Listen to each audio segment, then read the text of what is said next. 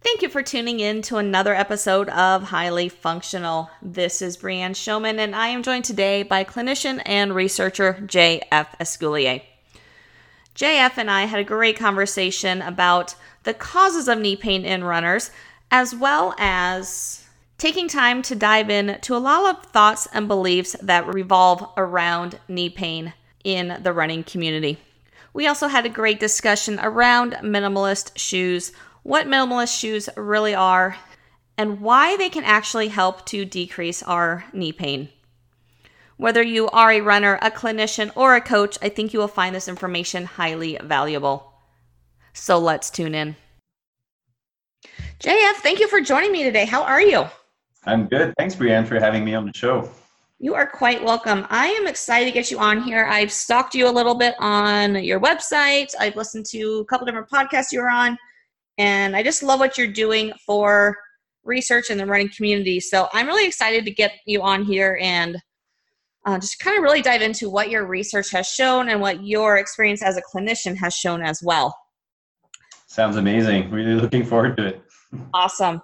Let's just go first, though. What's your background as far as, have you been a runner all your life? How did you get into the whole running aspect of things, and just kind of your background as a clinician? Yeah, well, in terms of my personal life, I was a soccer player for years, so I wouldn't run unless I had a ball to run for. And that was until I finished my physical therapy degree in 2009. And then I started working at a clinic, and I was working evenings and weekends covering for sports teams. And I wouldn't be able to play soccer anymore, so I decided to start running. And then I've been a runner for 10 years now, and a physio for 10 years now. And I started right away, wearing shoes that had less cushioning, just because I was used to it. I was a soccer player playing with cleats that have no cushioning, and I would find that more comfortable.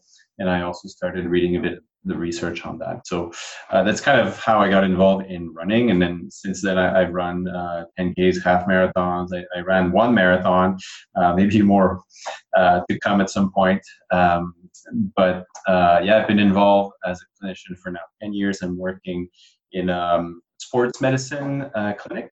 So working with recreational and elite athletes of different sports, but mostly runners. And I quite enjoy combining the clinical work with research and teaching. Awesome. So a lot of your research, when we're talking about the actual clinical side, pain side of things, involves knee issues. A lot of patellofemoral, so pain on the front of the knee, a lot of arthritis issues. Let's dive into that a little bit. What is, I guess, as far as when it comes to running, what is causing a lot of these injuries when we see so many in runners? That's a good question. And I would say, from a research perspective, we're not even sure exactly, what's the main cause of running injuries. But it seemed like doing too much too soon is the main one. And I would say the level of evidence, scientific evidence on it is growing slowly, but it's still something that we need to identify better. So what's too much? What's too soon?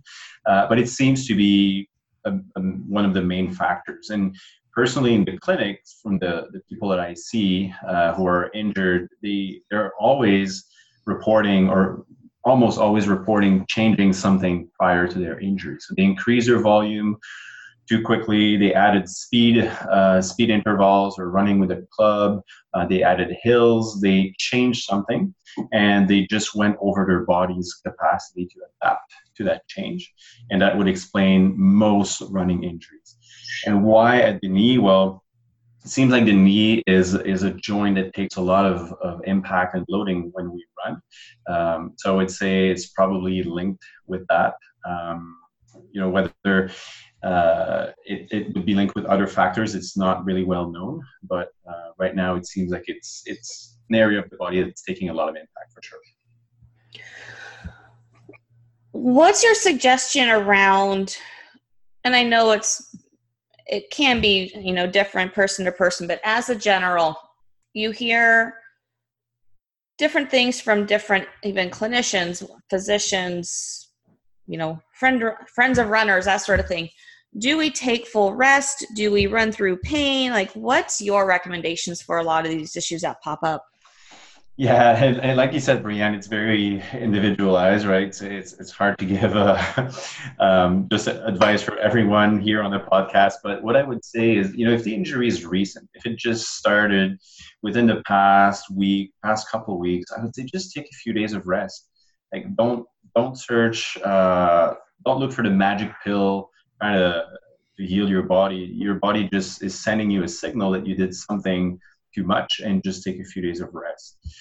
If you had pain, let's say you had Achilles tendon pain since a few months or even years, well, it's different. So when it's been an issue for quite a long time, sometimes we'll say, well, you can run through a little bit of pain during, and I like to use like specific markers in most of my patients, and very often I'll use, if it's 2 out of 10 during your run, it's fine as long as you don't limp. And then as long as this pain is back to pre-exercise level within an hour after you stop. And then the following morning when you get up, you have to have no stiffness or no increase in pain versus the previous morning. And for our OA folks, well, I say no swelling as well. So I use these different guidelines, but it's very individual. So run through pain, maybe if it's been there for a while, but if it's an acute or recent injury, just take a few days off. Cool. Let's dive into OA a little bit, because you and I both hear all these conversations of running caused my cartilage to break down. Running is going to make my knees get worse, my joints get worse. My doctor told me not to run ever again. Like, we hear this all the time. Does running in itself, does that contribute to arthritis? Is it something that it's a death sentence for us? Like, what's your thoughts on that?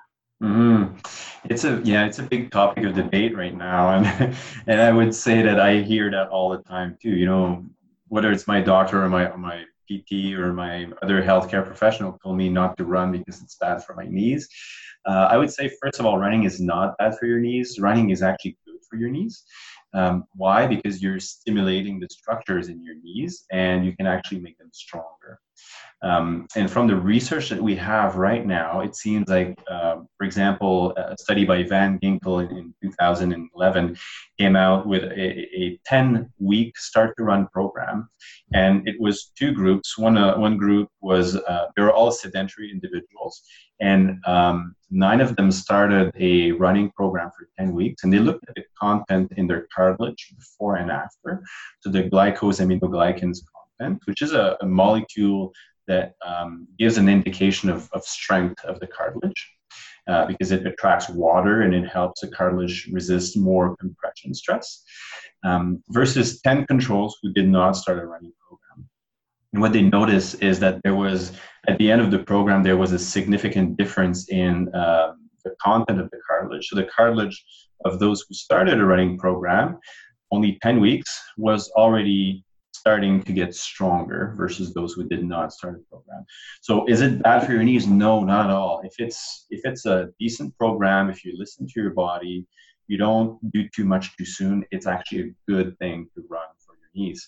Now, there's always a question of optimal dosage. What's too much? What's not enough? And there was a systematic review, so a study combining a bunch of other studies. Overall, 125,000 people were included in that study by Alan Tornjelly in 2017. And what they looked at was the exposure to running during your life, whether you were a recreational runner, a competitive runner, or a control, so someone who's not involved in running. And they looked at the rates of OA at the knee and at the hip in these people. And quite interestingly, the control subjects, so those who were not exposed to running, had a 10% prevalence of hip and knee OA. The competitive runners had 13%, and the recreational runners had 3.5%. So the recreational runners actually had 3 times less osteoarthritis than those who were not running, but the competitive runners had more OA than those who were not running. So there seems to be an appropriate dosage there, and in their study, to be competitive, just so the listeners understand, it was running at the international level, running for your country, or be carded, so be sponsored and paid for running and earn money basically for that. So it's a very high level. It's not someone who wants to qualify for Boston. It's that would still count as recreational according to their definition. It's really interesting, and it's kind of funny. It brings back, I just actually finished a book, and it kind of goes into a lot of different things in society in general about like these whole levels of things, like take it to a certain level and we're fine. Go over that level, and that's when like all hell breaks loose in like everything in life. And this like totally remind me of the same thing. It's like we have this point, and once we get past that point, that's when we cause more damage. So it's really interesting, that difference between the recreational and the competitive runner, as far as that 10% difference is a pretty drastic difference between, for just increasing that mileage a little bit. It's a big difference. And looking at the numbers in the study, the number of people who were, accounted for in that study, it's 125,000 people. So it's a huge pool of people. And in statistics, there's something that we call a confidence interval, which means we're 95% sure that the real value in the population is included within a certain bracket. And for recreational runners, it was 3.4 to 3.6. So it's really tight confidence interval, meaning there seems to really be a protective effect of recreational running on OA. Now, there's limitations, obviously, in that study, so we don't know if there's a natural filter, per se, meaning, those who kept running is because they were built to run, and then they had less OA in the end, or is it because of running that they had less OA? So there are limitations, but based on the other studies, like I was saying, you can build your cartilage a bit stronger even after only 10 weeks. There's one study showing stronger and thicker cartilages in marathon runners versus non-runners.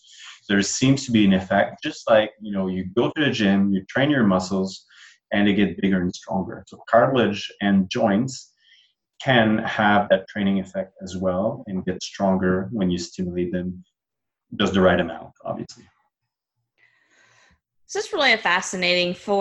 You always hear about just you can wear down cartilage and break down cartilage or maintain it, but to know that you can actually rebuild it just by doing activity is, pretty groundbreaking. Yeah, and it depends what components of the cartilage, right? So there are components in the cartilage that cannot grow back if you injure it. But for example, if you have an inferior cruciate ligament tear with damage to your cartilage, then you already create some damage that may not repair. But if you're actually stimulating the cartilage that hasn't had any major trauma to it, yeah, absolutely, go ahead and load it, because I think you're gonna make it stronger. And if you want my opinion as a clinician and as a researcher, I think you're going to maybe delay the onset of OA. If you have genetic factors for OA, I think you'll delay the onset of that or the progression of OA. So why do you think, being that the research shows this, why do you think so many other people, clinicians and runners alike, have this idea that running is bad for the knees and causes a lot of these issues? Yeah, I'm not sure I have a good answer for you, Brianne, on that one, but I would say we actually did a study. We conducted a survey about a year and a half ago now that was just in Canada, and we asked runners, non-runners, and people with osteoarthritis and without osteoarthritis, and then also healthcare professionals we asked them, do you think running will lead to OA? Do you think running frequently will lead to OA? Do you think running long distances will lead to OA? Do you think if you have OA and you keep running, do you think you'll need a total joint replacement surgery faster because you're going to wear down your cartilage? And what was interesting is that there was a lot of uncertainty in the people that we surveyed, even in healthcare professionals. Like overall, for questions like, do you think if you have OA, if you keep running, that you'll, just destroy your cartilage pretty much and need a total joint replacement surgery? We had 50% of people saying, I don't know. So people just don't necessarily know, and then they hear something somewhere and they assume that, there's impact. It's just gonna, it's gonna be bad for my knees and my cartilage. But you ask them, if you go to the gym, if you do weightlifting, is it going to be good or bad? And they say it's going to be good because muscles can grow bigger. So we just need to educate people on, well, any tissues in the human body can adapt. They're not as fast as muscles, obviously, but they still have a potential for adaptation, and we need to educate people. So we're currently starting a new study. It's kind of a follow-up on that one, and I'll send it your way so your listeners can participate in that one. But it's, again, asking them what they think about the topic, but we also provide an educational module on what's the scientific evidence about running and OA. So we're working on that right now. We're a group of people from different countries, and I'll let you know when it's ready. Awesome. That'd be great. You mentioned the strength training side of things just briefly there. So curious on, with runners and strength training, how much do you feel injuries are related to lack of keeping the legs strong, lack of that strength training, versus the ones who understand that we do need to do some strength training as runners? Mm-hmm. You have great questions. Because again, my bias as a physical therapist is that you're stronger and then you will prevent injuries more. But what the research is suggesting right now is that it may not even be the case. So you look at running injuries, and there are quite a few prospective studies. So studies assessing people, let's say today, and then we follow up with them for a year, looking at their training, or 6 months, we look at their training, and then we look at who's going to get injured. And those who get injured, were they actually weaker when we started the running program a year ago or 6 months ago? And these studies, some of them say, well, actually, yeah, people who were weaker, they got injured. And some others say, no, people who were stronger got more injured. So it seems like right now, there's no consensus on, if you're stronger with your hip muscles, for example, or your quadriceps muscles, that you will prevent injuries. There's no research right now that suggests that if you do, let's say, a preconditioning program prior to starting a running program, that you will decrease injuries. There's nothing out there. My bias as a clinician is, yeah, sure, go ahead and do some strengthening because you'll be able to tolerate more. But what we don't know is, well, maybe actually people, because they feel stronger, maybe they run a bit faster, and they kind of cancel the effects of the strengthening because they'll still get an injury from doing too much too soon. Their too much is probably higher than the person who's weaker, but they can still get there because they feel stronger. I don't know if that makes sense to you, but it's kind of how I perceive it, because there's no preventive effect of strengthening on running injuries right now. Okay, that's interesting to see, because I'm on the your view as far as the clinician side of things, but to see that research isn't really showing it is really interesting. Yeah, I'm also surprised every time. I'm hoping, I guess it's my bias, but I'm hoping at some point a study will say, yeah, if you strengthen your quads and your hips, then you're going to prevent injuries, but it's just not the case. And it's probably because, strength is not the main factor for injuries. The way we move, so the biomechanics is probably not the main factor for injuries. It all comes down to doing too much too soon. And your too much too soon will vary depending on your strength, on how you run, on a lot of different things. But runners don't get injured if they don't change anything. It's rare. It's very, very rare. So they fully adapt to their training if it's done gradually, even if they're weak as per our definition. That makes a lot of sense. Let's dive into kind of your other side of research and what you've come to establish, which is minimalist footwear. So obviously it's a big, I guess, area of debate almost as far as that goes. But let's just kind of dive into what specifically is minimalist footwear and what you have created to almost give this, or I shouldn't say almost, but give this range to these different shoes. Yeah, so as you know, and as I'm sure your listeners know as well, it had been a great topic of debate because some research was saying, or some even books like Born to Run were saying if you run with minimalist shoes, you will prevent injuries and run injury free for the rest of your life, which is probably not the case based on what we just discussed, anyways.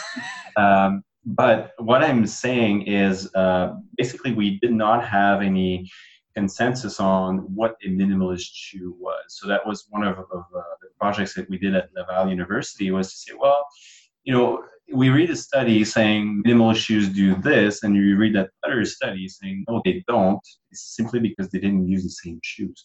So if you use, let's say, a Vibram 5-finger shoe, which is a very minimalist shoe, it's just a glove for your foot, and you compare that to a Nike Free shoe that's thicker, that has a bit more of a drop, but it's still flexible and light.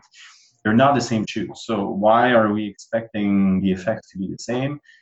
I don't think we should do that. So we created that scale called the Minimalist Index. So what is a minimalist shoe? It's footwear that basically interferes not so much with the natural movement of the feet. And it has, so the consensus of experts from 42 experts from 11 countries, we came up with a definition that said we need to consider the weight of the shoe. We need to consider the stack height, or how thick the heel is. The heel to toe drop, which is a difference in thickness between heel and the toes. And we have also the technologies and the flexibility. And considering those 5 factors, we came up with a rating called the Minimalist Index. And then we can rate all different types of footwear on that index. And it's a percentage score. It's 0% minimalist means it's not minimalist at all. So that would be bigger shoes like some Hoka models, or some Asics Nimbus would rate about 10% as an example. And then you go to the other end of the spectrum, 100% minimalist shoe would be the Vibram 5-fingers, for example. And some Nike Frees that I was giving as example earlier, some of them rate between 50 to 70%. So they're not at all the same as a Vibram 5-fingers. And that's really helpful to orientate runners on what kind of effects are we expecting maybe the shoe to have on the way they run, or on the capacity of that shoe to help them strengthen their feet, or how quickly should they expect a transition between a shoe that has more cushioning and a shoe that's more minimalist. Awesome. I really love that. I knew of the index before, and I don't know. I know at CSM a couple years ago I had heard about it, and I didn't know you were attached to it until I listened to another podcast you were on recently. But I absolutely love it, just because it is like there is such a difference between all the different, zero drops and minimalist shoes, that it was almost, it's definitely needed. And I guess it's frustrating that like more of, not necessarily shoe companies, but just shoe stores haven't really picked up on it, because it could be so beneficial to shoe stores, countrywide and worldwide, in order to, serve their customers better. No, I totally agree with you on that. And, when we created that scale, and we published it, and I mean, there's still a pretty good amount of experts around the world who contributed to that. So I think it should have been regarded as, something that could be used, like you said, in running stores, or even by manufacturers. So my dream would be that on every shoe box you have a minimalist index score that's written on it. Why? Because the customer or the salesperson is just looking at the shoe box, and they say, oh, this shoe is a 40% on the minimalist index, but I'm used to a 20%. Well, that means I need more time to transition between the two. Instead, we're just talking about the drop, and I'm so tired of the drop because it doesn't mean much. Right? The heel to toe drop doesn't influence the way you run that much. It doesn't have a lot of effects on much. So I think we need to consider all the different factors together, and that's why we created that score. And some people say it's not a perfect score. I agree, it's not a perfect score, but at least it gives us a good indication. When I show that to my patients in the clinic, they get it. They know that if they go, because they have knee pain, for example, and I say, well, I want to decrease impact of your knees, so I'd like you to transition to footwear that's higher on the minimalist index. And let's say I send them to a 70% or 80% on the scale, and they're used to running with a 40%. Well, I know that it's going to take 1 month for every 10 to 20% change on the index. And that's based on the different studies that have come out about injury risk versus how big of a transition between different shoes. So I tell them it's going to take you 2 months or 4 months, and then if you want a safe transition, keep that in mind. And they know if they get injured during the transition, most of the time they say, well, okay, I know I sped up the transition and I did it too quickly, and that's why I got injured. So it's really helpful for patients to use that. How do you, as a clinician looking at these injured runners, make the determination of, what percentage would be a best fit for them? Yeah, that's a great question, because we look at the research right now, and there has been a bit of research on the minimalist index, but it's starting. We have other stuff on the go right now. What I would say is a lot of my recommendations come from studies that are biomechanical studies, or looking at injury rates during transition, and what are the effects of different shoes on running mechanics. So basically, I'll give you an example. Right now, we're doing research on the effects of different footwear in people with knee OA when they run, and looking at knee impact, knee forces during running. We did the same in patellofemoral pain or kneecap pain, and we found out that there was a direct correlation between the minimalist index and the amount of loading they had in their kneecap or in their knee joint. So based on that, what I'm expecting is I want to bring them higher on the minimalist index.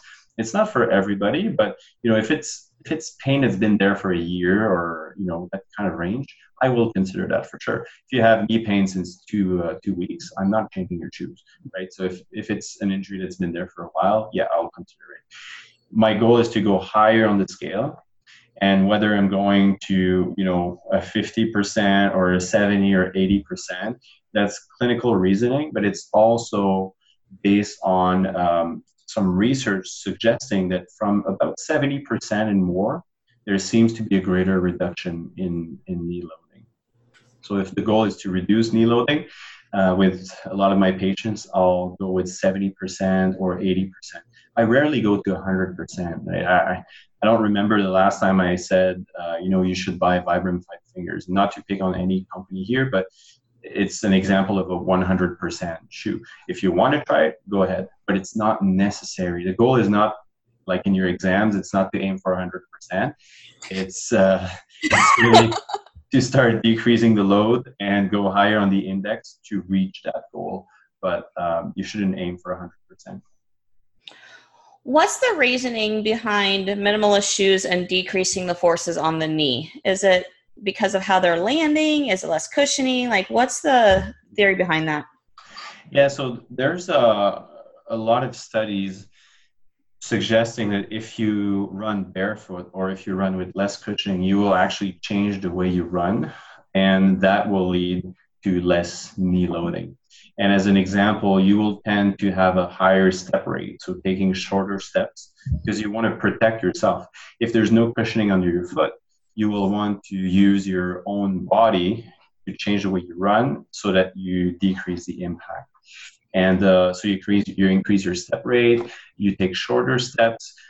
You don't jump as much on the spot, so you decrease that vertical bouncing, and that means also less impact when you land. A lot of people will change the way they land, so their feet will not be as much into heel strike.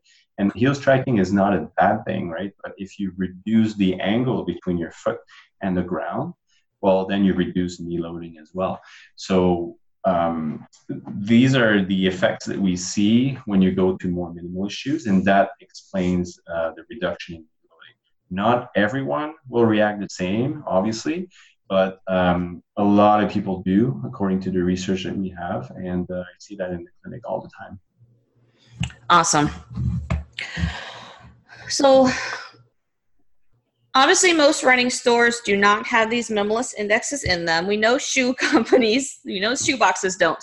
So where can someone, I guess, access this index? So if they want to go look into, maybe I should be switching different shoes and not knowing what shoes to pick up, can they go find this somewhere? Absolutely, yes.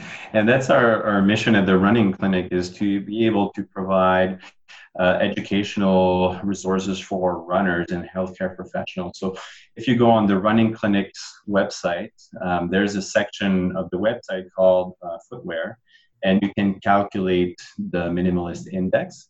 That's one way of doing it. If you want to know, maybe we have that shoe listed already, and we're not selling shoes. We're a completely bias-free website, so there's no ads for any shoes on our website, but we list footwear and we rate them with the minimalist index, and we have several hundreds of models that are listed, and I'll say even thousands of models right now, and you can search for it. If it's not there, just click on the calculate your own minimalist index.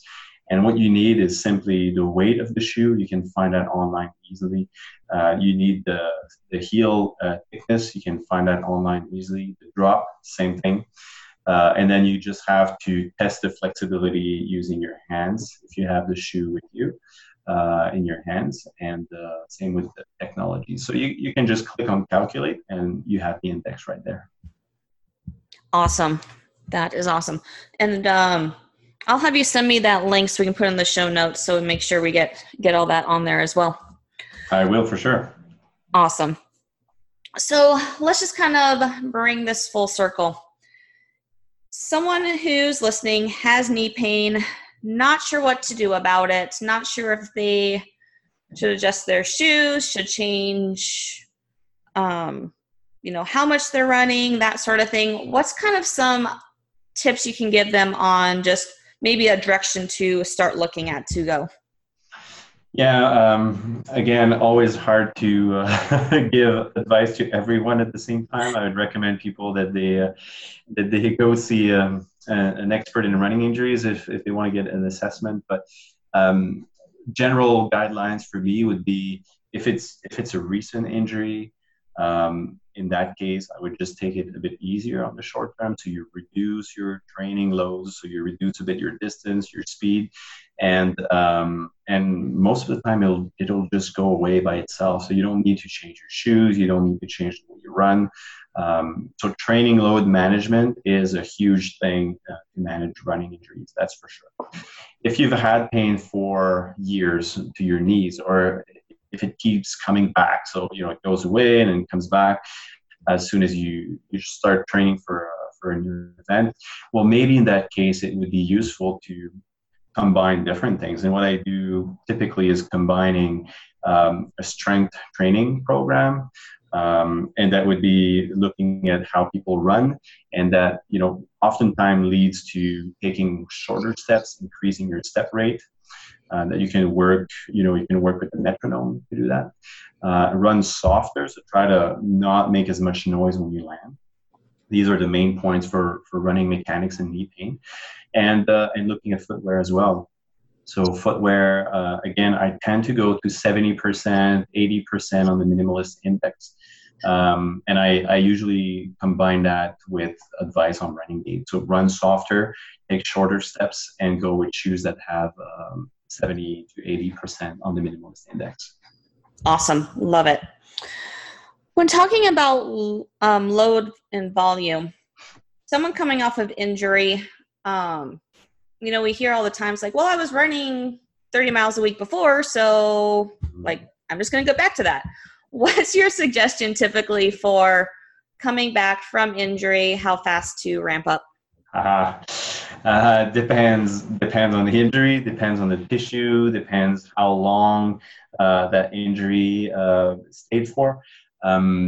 So if you go to the extreme, if it's a stress fracture to your leg, whether it's your tibia or your foot, in that case, I will tell people no pain at all when you start, for sure. And the mistake that a lot of people do is they stop for 6 weeks, and then the first time they go out for a run, they run for 30 minutes. And that's a huge mistake, obviously. So the first time you go out for a run, I'll tell you, you run 3 times 1 minute run, alternating with 1 minute walk, and that's it. Right. So to me, the way I explain it to the patient, because they say, what, 3 minutes only? And I say, yes, because in 1 minute, you have about 80 to 90 repetitions of impact per leg. So if you run for 3 minutes, you have about 250 reps of impact per leg. And if you run 30 minutes, well, you'd have 2,500 impacts per leg. It's just like telling your patient, I'll give you an exercise today. We'll start easy. Just start with 2,500 reps. Like, what would you tell me? And the patient says, oh, okay, I'll do 3 minutes, right? So I start with 3 minutes, and then I start adding minutes. And we have return to running programs on the Running Clinic's website as well that people can use. So that's the number one program, is starting very easy. And after 8 weeks, you're back to 30 minutes. Not right away, after 8 weeks. And you can go quicker if you feel fine. If it's been, if it's an injury that wasn't as severe, you stop for a couple of weeks, 3 weeks, 4 weeks, then you can start with the program number 2. It's back to 30 minutes in 3 weeks. So it's also run walk, but it's just increasing faster. And then we have the third program, which is more for a higher level after an off season if you're an athlete. Then after 2 weeks, you're back to 60 minutes of running. So we have these different programs. I always personalize, obviously, but depending on how severe the injury was, I very often use these programs that I tweak a little bit. And then getting into the non-injured runner, maybe they've used to doing 5Ks, 10Ks, want to start training for a marathon, half marathon. What's the ramp up look like for that? So there's the good old 10% rule that I'm sure you've heard about, Brianne. But absolutely. What's the evidence about the 10% rule? Not much. So there's even studies that compared 10% with 20% weekly increase. There was no difference in injury rates. And then there was another study comparing 10 to 20 to 30%. And then 30% seems to yield more injuries. Okay. So it seems like, being somewhere between a 10 to 20% is reasonable in terms of mileage. But at the same time, make sure that if you're increasing not 4 different things at a time, right? So you increase distance or mileage, or you increase speed, or you increase hills. But if you add all of that at the same time, you'll get injured for sure. So like, how fast do you want to take to train for it? Well, it depends what's your baseline level and what's your objective. But typically for, let's say, a half marathon program, I like to use a 16-week program. And for a full marathon program, usually it's more of a 20, sometimes 24-week ramp up. And the key point is to not just increase, is to have these cycles where you would increase for, let's say, 3 weeks in a row, and then you have 1 week after that's a resting week. You don't sit on your couch, but you reduce what you're doing. So you have these cycles of going up and a bit down, and more up and a little bit down, and that helps your body to adapt and get stronger as you progress. Awesome. And that's the suggestions I normally give. So I love that everything kind of coincides there. It's interesting as far as the that difference between that 10 or that 20 and 30%, and which I can see that's a big, when we're talking mileage, that's a big difference in volume. For sure. Yeah, it is a big difference. Some people would say, well, if you're running, let's say you're running 80 miles per week, 10% is also a lot. right? Yeah. Because you'd be increasing by 8 miles on that week, and you reach a point where the 10%, like when you're running only 20 miles a week, 10% is not much. But when you're already flirting with the too much, then adding 10% can make a huge difference. So it really depends on what's your baseline level. So that's why there's no set rule on a percentage. Yeah. And I think that's a great, I love that you did point out, not changing everything at once, because so many programs we see, and it's like they go from just running casual to adding tempo work, adding interval work, adding mileage, like all in the beginning week. And yeah, and then we do get injured and we have no clue why. Yeah, exactly. And I mean, I'm not against these programs because they keep bringing patients to my clinic. But at the same time, I think people need to be aware that there's the too much too soon, and everything is individual. So if you just pick up a program online, it can be great for your neighbor, but maybe for you it's a little bit too much. So listening to your body is the key point here. Even if it's written on a sheet of paper, it doesn't mean that you have to do the exact thing that's written on it if you feel like it's being a little bit too much or your body is sending you signals that you should slow down. And I think that's a great point. And it's a conversation I got into with someone recently, is that we get these programs and we see them and it's like, okay, I need to follow it to the T. But we forget that we're still human and we may not feel great that day. We may have life stresses affecting things, and that, yes, we have this program, but it's just a template. We still need to adjust based on what we're feeling like too. I think you're bringing in a great point here, and people get injured because of an imbalance between load and capacity. And what you're saying is pretty much, even if you didn't change anything in your training, let's say you've been running 25 miles a week for 10 years and you've never been injured and you didn't change anything, but you just had a new baby and you're sleeping 3 hours a night instead of 7 like you used to. Well, that load that you would usually tolerate really well now is becoming too much because your capacity to recover from that load is not there. So you can still get injured if your body is not able to recover from your training. So sleep, stress, like you were saying, these are very, very important things to consider. Yeah, absolutely. And it's something that I think as clinicians we forget about too, because a lot of clinicians are so dialed into the physical aspect of the injury at hand that they don't dive into these other elements that could possibly be contributing. Yeah, and you're right. And sometimes I like to make fun of my own profession sometimes, but you know, if someone comes to see me and they're injured, they're a runner and they're injured, I don't care if they have flat feet, right? I care if they increase their training. So there are factors that as PTs and as healthcare professionals that historically have been associated with injuries, and now more and more we say, well, actually it's not linked at all, right? You have flat feet, it's genetic, you're totally adapted to these flat feet. You go to Africa, you go to Asia, you go to a lot of countries in the world, the norm is you have flat feet. So why would it be abnormal in America and in Canada or Europe to have flat feet? It's not. It's totally normal. So I don't blame these little peaky things. Just look at a big picture. Look at their training program, and very, very often, most of the time, they will have done something too much too soon. Mm-hmm. Absolutely. Awesome. Well, to kind of wrap it up now, if someone wants to, obviously you mentioned the running clinic several times. If someone wants to get more information, reach out to you, has questions for you, how can they do that? So yeah, we have a ton of different resources on the website. So if they want to have training programs that have been built by a good combination of people, we're the official providers of the Montreal Marathon programs. So they can have access to that online, all the listing of the different shoes, it's all on our website as well. If they're injured, they want to have quick information on different injuries, we have that as well.